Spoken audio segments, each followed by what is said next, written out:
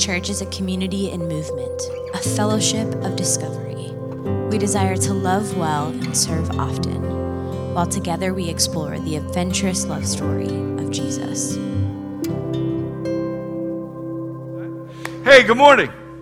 Good morning. My name is Mike. I want to welcome you to our community. If this is your first time, hello. How great is it to have 70-degree weather in December? For those of you that are native, you're used to this. For me, we were 4 years trapped in Ohio, and the sunshine, the heat, it's glorious. Bless you, Tennessee. Bless you. May God pour out his blessings upon us in the form of sunshine. If you were here last week, we are in a series of conversations talking about strength in weakness or power in weakness. And although this is very clearly a biblical value, it's not so much an American value. And so we've been exploring how the scripture portrays the fact that God is often most present at the end of our rope when our power is indeed limited. And last week, we asked our community to just go to the stations around the room and to write down things that they lament, things that represent areas of brokenness or frailty or neediness or helplessness. And not shockingly, this family is super honest. And so we got a bunch of things in, and I just wanted to share a few of them with you because it kind of frames where we're going to go this morning in terms of our topic. Go ahead, Sarah, if you would. I'm just going to read some of these really quickly. I lament not having the picture-perfect life and family. I lament my depression, my anxiety, feelings that I'm not good enough. I lament guilt and shame, feeling like I have no purpose, always feeling like an outsider. That in my insecurities and immaturity, I hurt those I love most. I lament my childlessness, not being a perfect parent. My struggle with mental illness and anxiety, a lack of contentment, jealousy of what others have, inability to provide stability for my family. I lament my struggle to believe, my jealousy of those with wealth, worrying about what others think of me, my temper, my anxiety and depression, me and all suffering from alcoholism, doubt and uncertainty, my relationship with my mother, my distrust in you, God, my anorexia, the empty chair at our Thanksgiving table. I lament finding significance and pleasure in the world and not solely in you, Jesus. I lament growing old. I lament my mental health and how it affects others. I lament my marriage, being jobless, soon to be homeless and unsure of where to go. I lament in walking away from you, addiction, anger, depression, anxiety. I lament pretending to be the perfect companion, but not fully forgiving and bringing up the past. I lament the loss of our dreams as a couple. I lament my loneliness and depression, being selfish and hurting my family. I lament pornography, being selfish, my loneliness, pornography, greed, selfishness. I lament my marriage and my inability to see her pain. I lament my insecurity and self-doubt. I lament the need for constant approval. I lament believing I do not deserve or am not worthy of happiness. I lament my ideas of myself and thinking that I'm a failure or a clown. I lament that I don't belong anywhere. I lament my apathy, depression, anxiety, loneliness, singleness, tiredness, overwhelming lack of desire to do much of anything. Right? And I don't know about you, I find myself in several of those. And so what we wanted to talk a little bit about this morning is, okay, one huge step for authentic Jesus-following life is being honest about the reality of our lives, right? It's not always, and that's a train, just in case you were wondering if my stomach was growling. I'm hungry, but not that hungry. That is a train.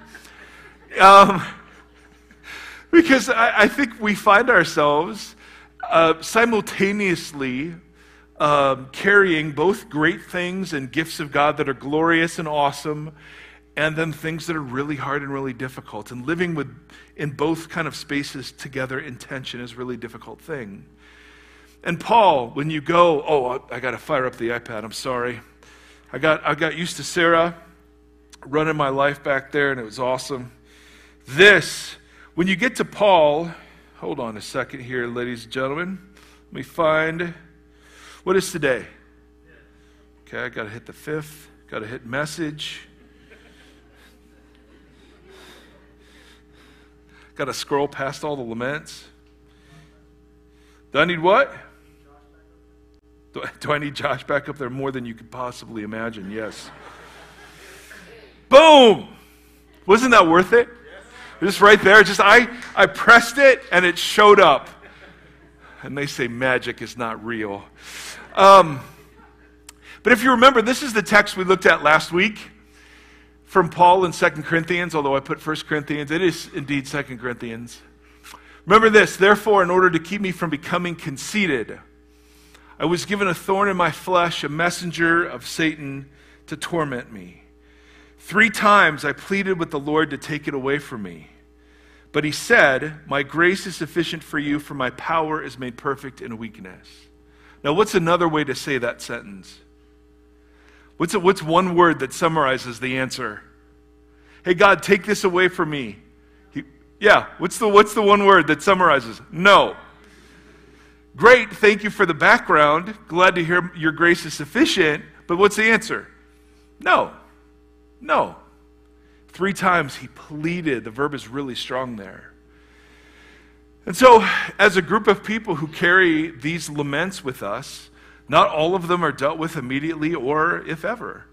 Some of us have walked with mental illness a long time. Some of us have walked in difficult marriages for a long time. Some of us have walked in the disappointment of dreams that have not turned out the way we wanted them to for a long time.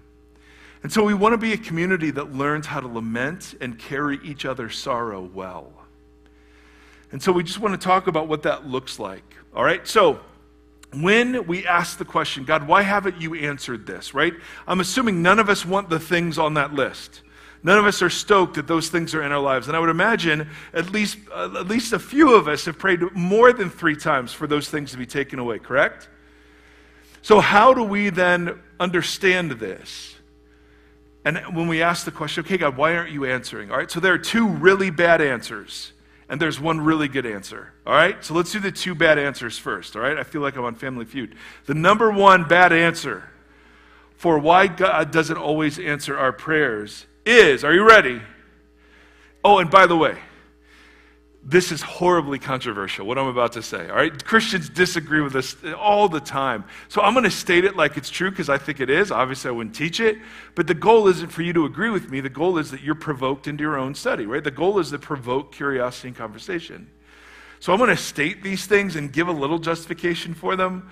But some of you are going to be like, ooh, that's a little controversial. Yes. Jesus was known for this, but, and if you have emails, we have a guy named Kevin whose job it is specifically to answer all your questions, and he's not here, so it'll be great. So, bad answer, number 1, about why God doesn't answer our prayers and why we have to live in lament is, bad answer number 1, ready? It is God's will. Ooh, yeah, Ellen's shaking her head at me. Oh, no? Oh, yes. Ellen, yes, I did. Because what we do is we take this verse right here and this beautiful example of Jesus coming before the Father and begging the Father, take this cup from me, yet not what I will, but you will. And then, of course, we know Jesus goes to the cross, and that was the Father's will. The problem is that as Americans, what we do with a passage like this is we'll pray for somebody's healing, we'll pray for something we really want, something we're desperate for. But we have to hedge our bets. Like, we can't be totally full of courage and forthrightness with God. So we'll just say, okay, God, but whatever your will is, your will be done. But then we mistakenly assume that whatever happens is what God willed. And that's not always the case. What the picture the Bible presents is that earth is a cosmically contested space, that other wills are being done on earth. And that is why we can't assume that everything that happens is God's will.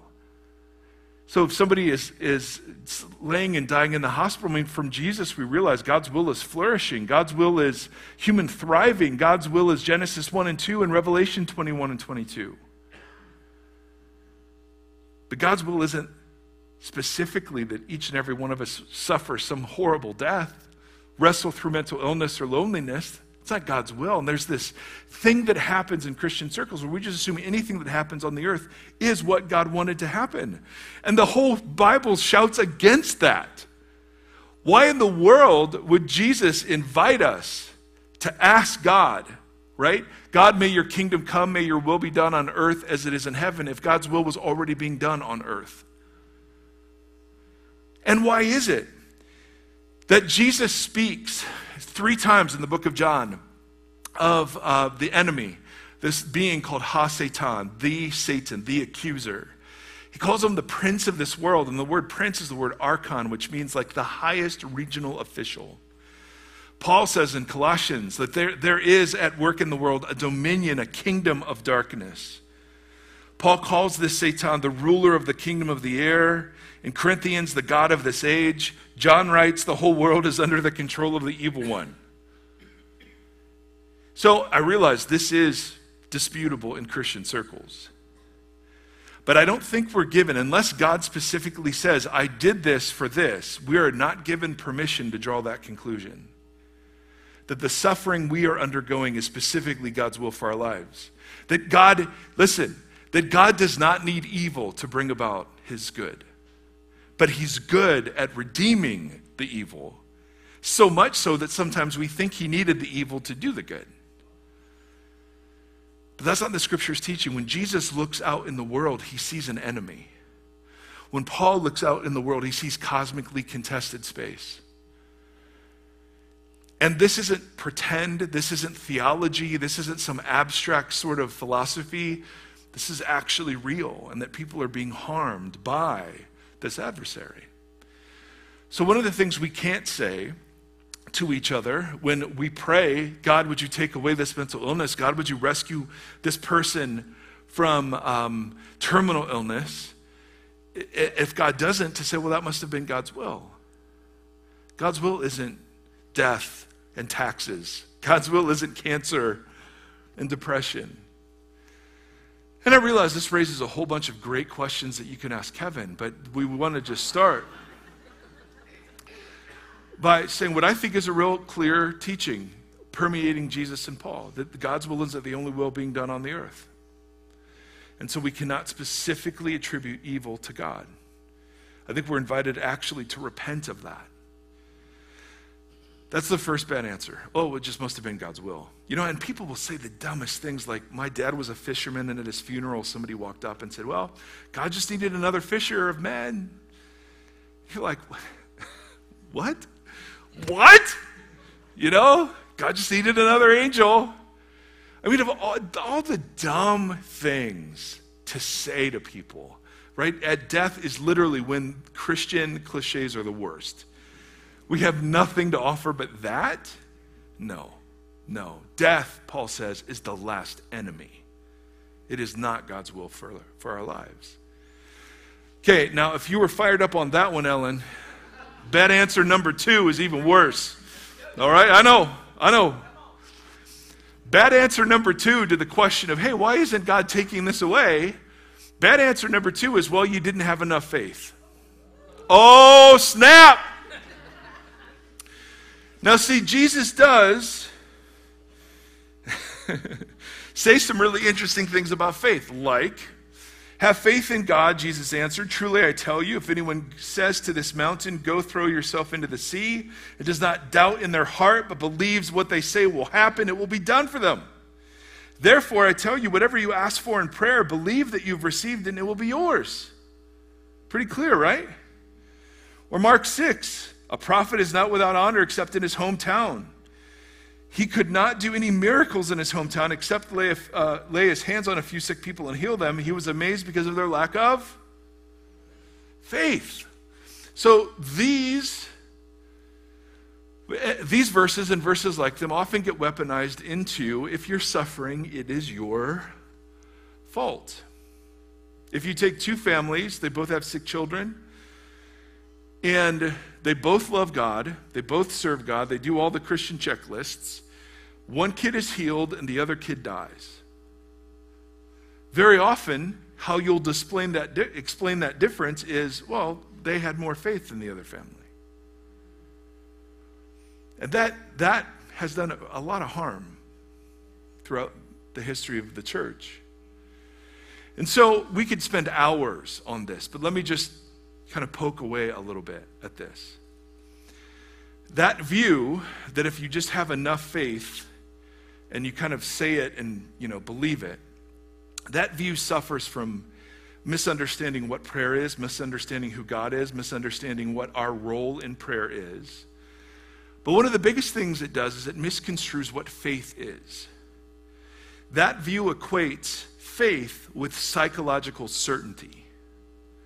That if I just convince myself enough that something is true, that's what faith is. That I'm certain. No, I don't have any doubt. I'm certain that's true. Biblically, that is not even close to what faith is. Not even close. Not even remotely in the same ballpark. We confuse professing faith with having faith in America, and that is tragic for us. And so we understand faith just to mean I have to be certain about something.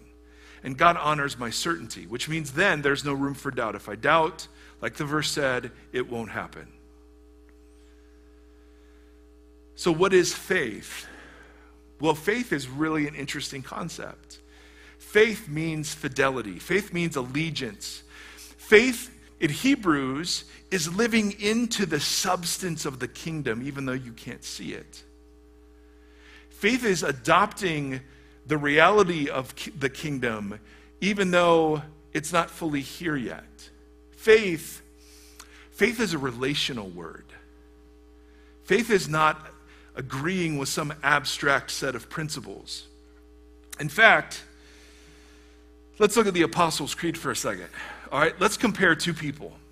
Both affirm this very historical creed. I believe in God the Father Almighty, the creator of heaven and earth, and in Jesus Christ, his Son, our Lord, who was conceived of the Holy Spirit, born of the Virgin Mary, suffered under Pontius Pilate, was crucified, died, and was buried, and so on. Imagine two different people who affirm this. One of them is loving and generous and self-sacrificial. One of them is faithful in their marriage. One of them is incredible as a parent. One of them works for justice. One of them is completely and utterly selfless. And let's say there's person number two, who's the exact opposite of all those things. Selfish, arrogant, condescending, mean, divisive, quarrelsome, condemning, angry, antagonistic. But both of them affirm that creed. My question for you biblically is, do they share the same faith?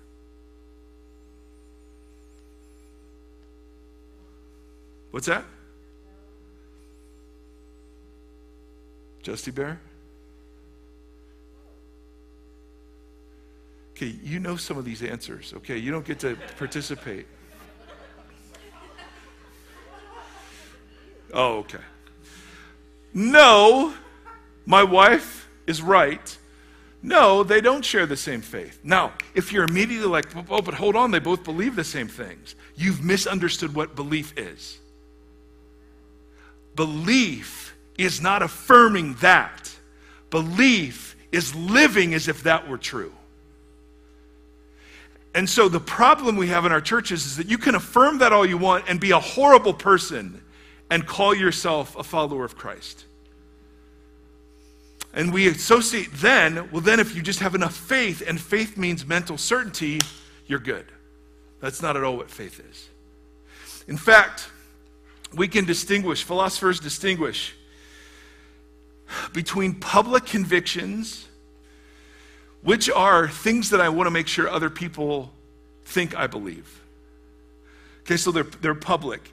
I want other people to think I believe these things. Social media is full of these, right? I can stand against racism and then be horrible in my thoughts, but as long as people know that I put the right post up, I'm good, Right? We call that virtue signaling.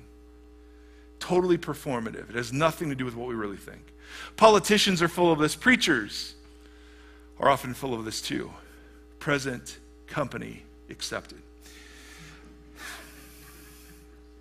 So public convictions are the things I want to make sure other people think I believe. Private convictions are the convictions that I sincerely think I believe, but turn out to be illusory. So have you ever been in a dating relationship where you're like, dude, we were so in love, and then you realize like 6 months down the road, you were not so in love? In the moment, you were sure you were in love, correct? But were you? It's like Peter saying, dude, I'm never going to deny you.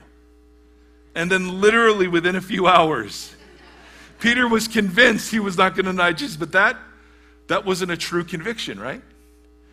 So public is what I want you to think I believe. Private is what I think I believe. And they distinguish between core convictions, what I actually believe as determined not by what I say, but by what I do. So how will you know if I love my wife? Is it because I tell you? I mean, what if I announce, I love her, I believe in her, we're married, here's the ring, but I'm mean, condescending, shaming, awful. Do I love my wife? No. Not even remotely. Exactly. Oh, can I answer it? Huh? Hello? Can't come to the phone right now. I'm preaching.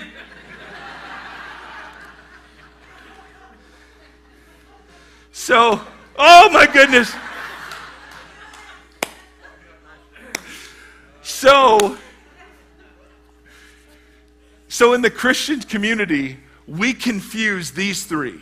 What I say I believe, what I think I believe, and what I really believe. So we think faith in America has to do with the first two. What I say and what I think I believe. And what Jesus is talking about is the third one.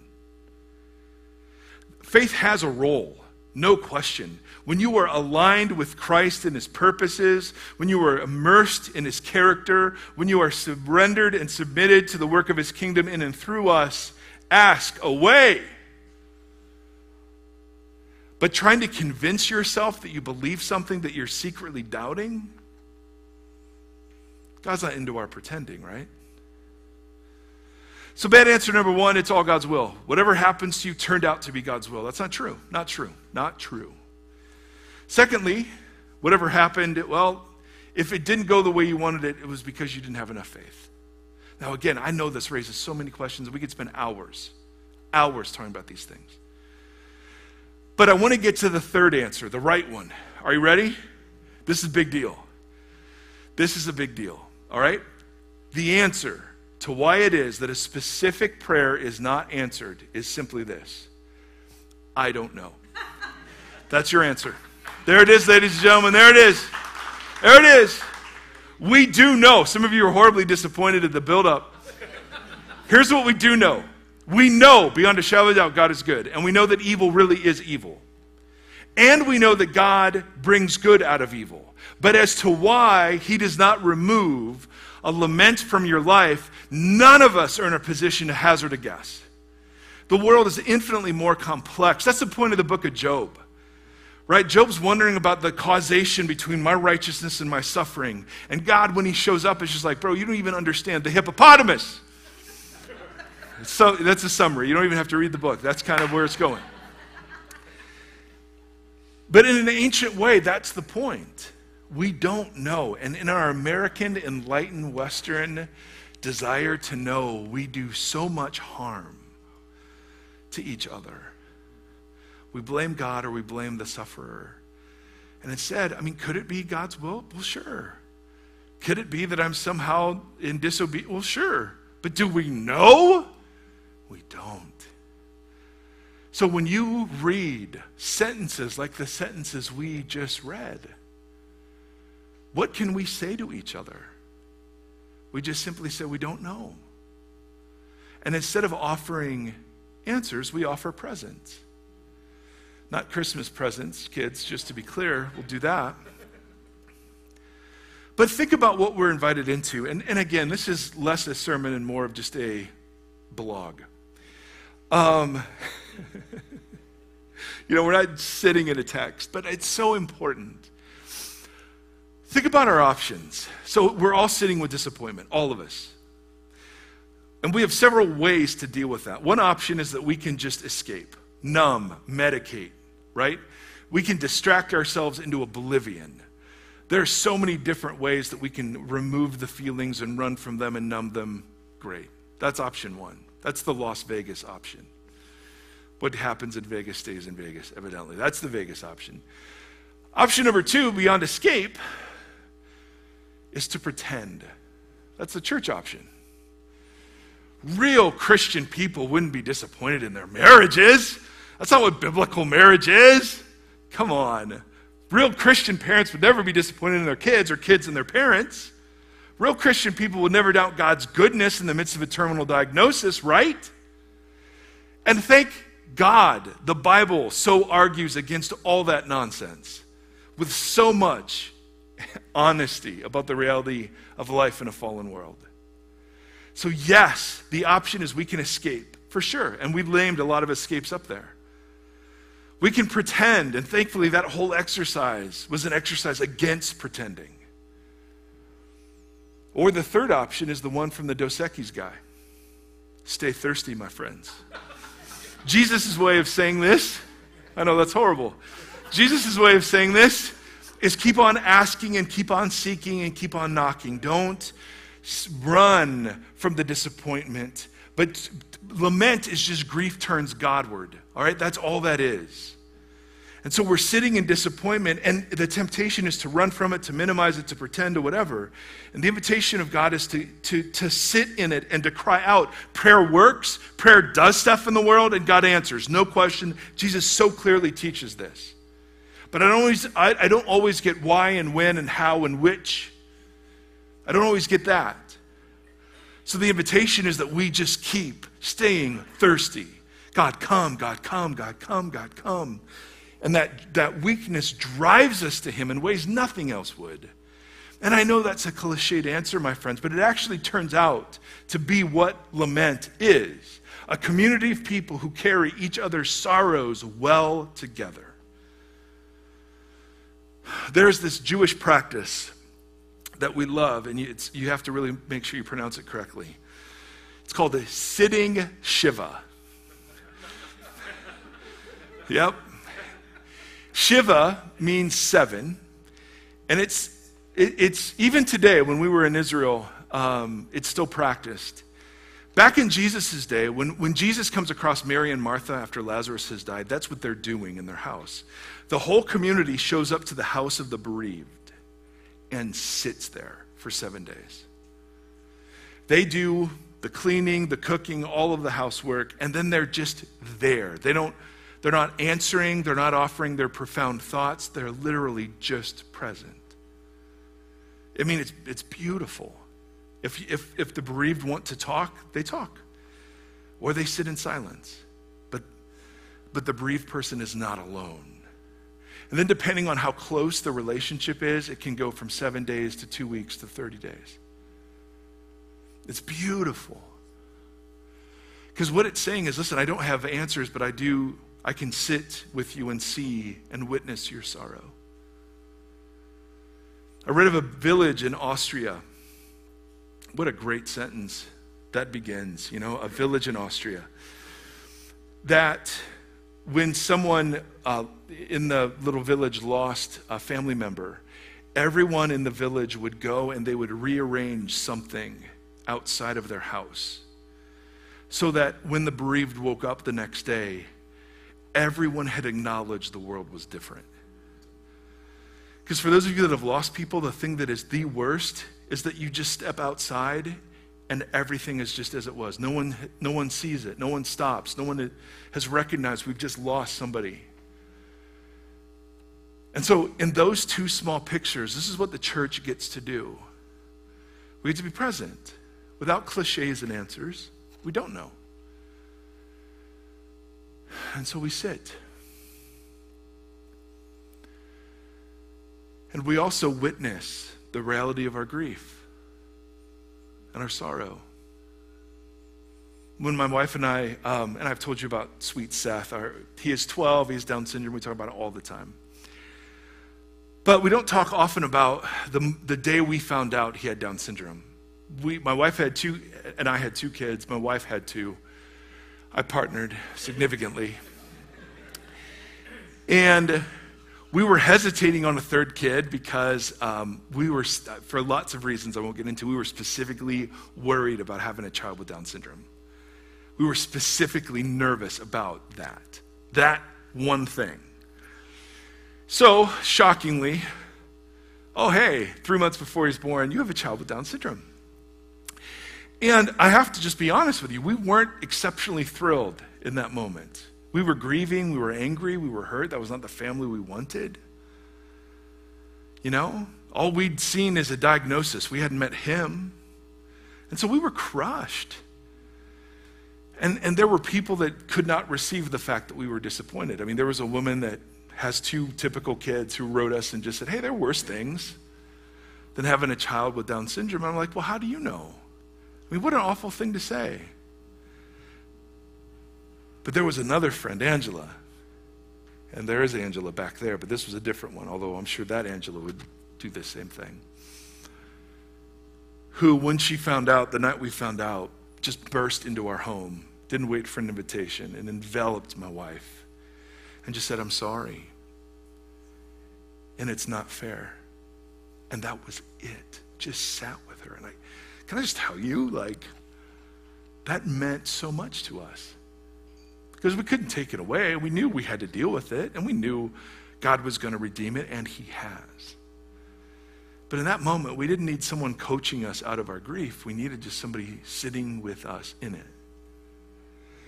So there's our list, brothers and sisters. I mean, that's some really heavy stuff. And so we want to be a community that carries sorrow well together, right? We put off pretending, and we're kind, and we're gentle, and we're present. And we do this not because we want to be good people, but we're imitating Jesus in the midst of this, right? We're going to take the bread and the cup now. And the description of Jesus that is so amazing to me is that he is a man well acquainted with sorrows. All the vagaries of human life were stacked against him.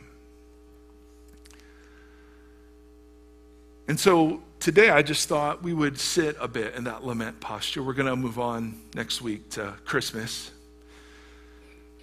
But it just seemed like there was another something to say after reading these. Saying, okay, so how do we live together in the midst of our disappointments? Let's start by just stopping pretending that we don't have any. Beyond that, how does Jesus meet us here? And so we do pray like crazy. We have walls around the room, these little stations where people write down prayer requests, and we pray for them. Because prayer does stuff, absolutely.